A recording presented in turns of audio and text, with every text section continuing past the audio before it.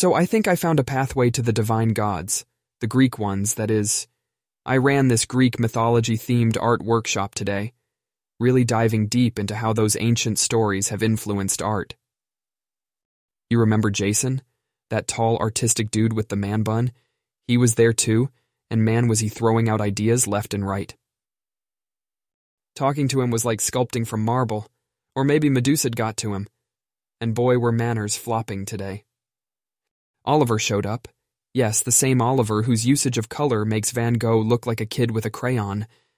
Having him around added some major color to the palette of our discussions. Remember him? You'll get a kick out of this. We got talking about this Botticelli sketch Nina found. Can't even put a date on it. That's how original it is. We started imagining, picturing what a Greek mythology-themed exhibit might look like.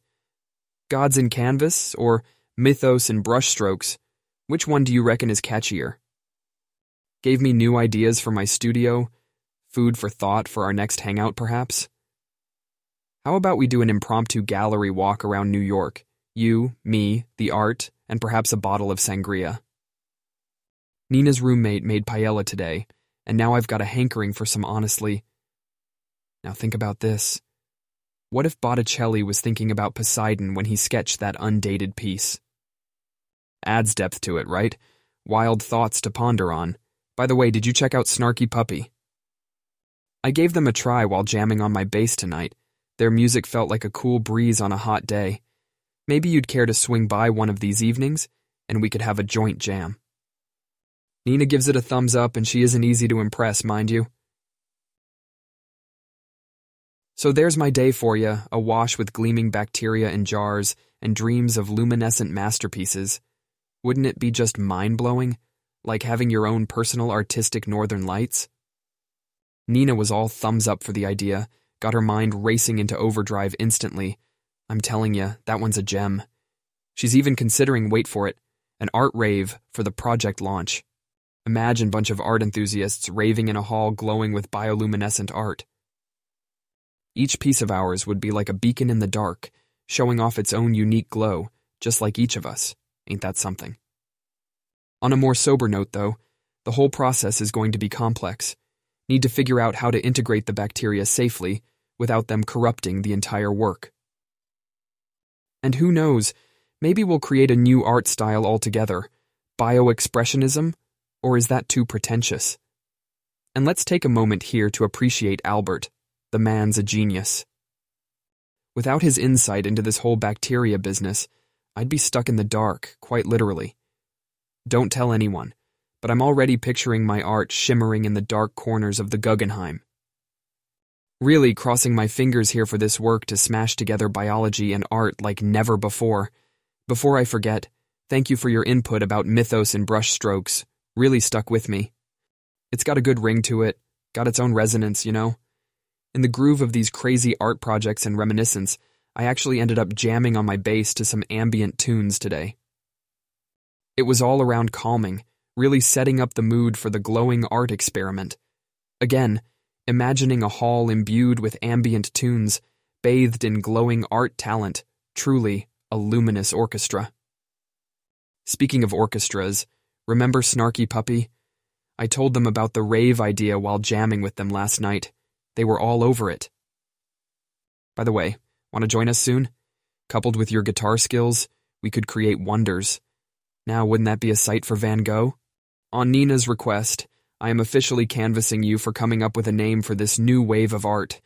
Given your knack for catchy phrases, I figure you're just the right person to christen it. So guess what? In the ever-evolving world of Andrew Green, I ended up taking on a real beast of a project today, a mural. Yeah, a wall-size compilation of all my madness, creativity, and God knows what else. The idea just popped in, like a cork shooting out of a champagne bottle. Explains why I've been MIA, right? Couldn't pass up the chance to capture my creative journey on a canvas, or a wall in my case. Might sound like a child's play, but believe you me, it's a bear I'm wrestling here. Might even drive me up the wall, shoot. The process was like a blender.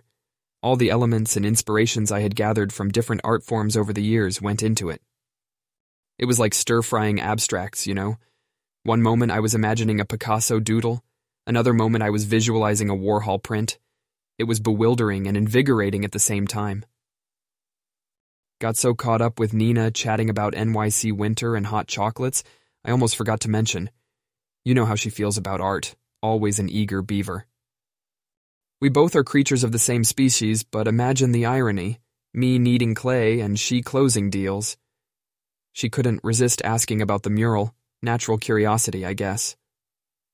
Told her about what I'd been up to, and she almost popped like a soda can in summer. Called it a magic touch, flattering as always. And man, this wasn't just brush strokes and splashes of color. It was like setting up a domino display, where I was layering my inspirations and ideas brick by brick. Jazz flowing through the room was the only thing that saved my sanity. Kept popping tunes, grooving, painting. It was like revving up a Harley through a marble gallery. Thrilling yet serene. My life sure is like a piece of pop art, isn't it? Always eccentric. I know sometimes I get philosophical and all, quoting about perspective like art is about stories. Nina was all ears, though. I guess conversations with her are more like French cinema, unfiltered and surreal. Oh, and before I get too carried away, I've got to get back to this mural that refuses to paint itself. Just like an unruly child, needs constant attention.